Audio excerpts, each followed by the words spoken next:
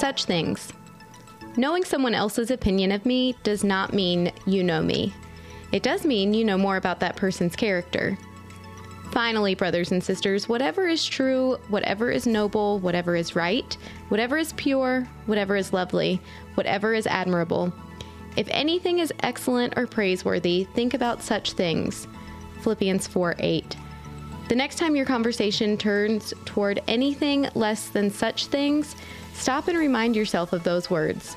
Jesus knew the struggle we would have to set our minds on the things above. He knew the struggle it would be to keep our conversations pure and lovely.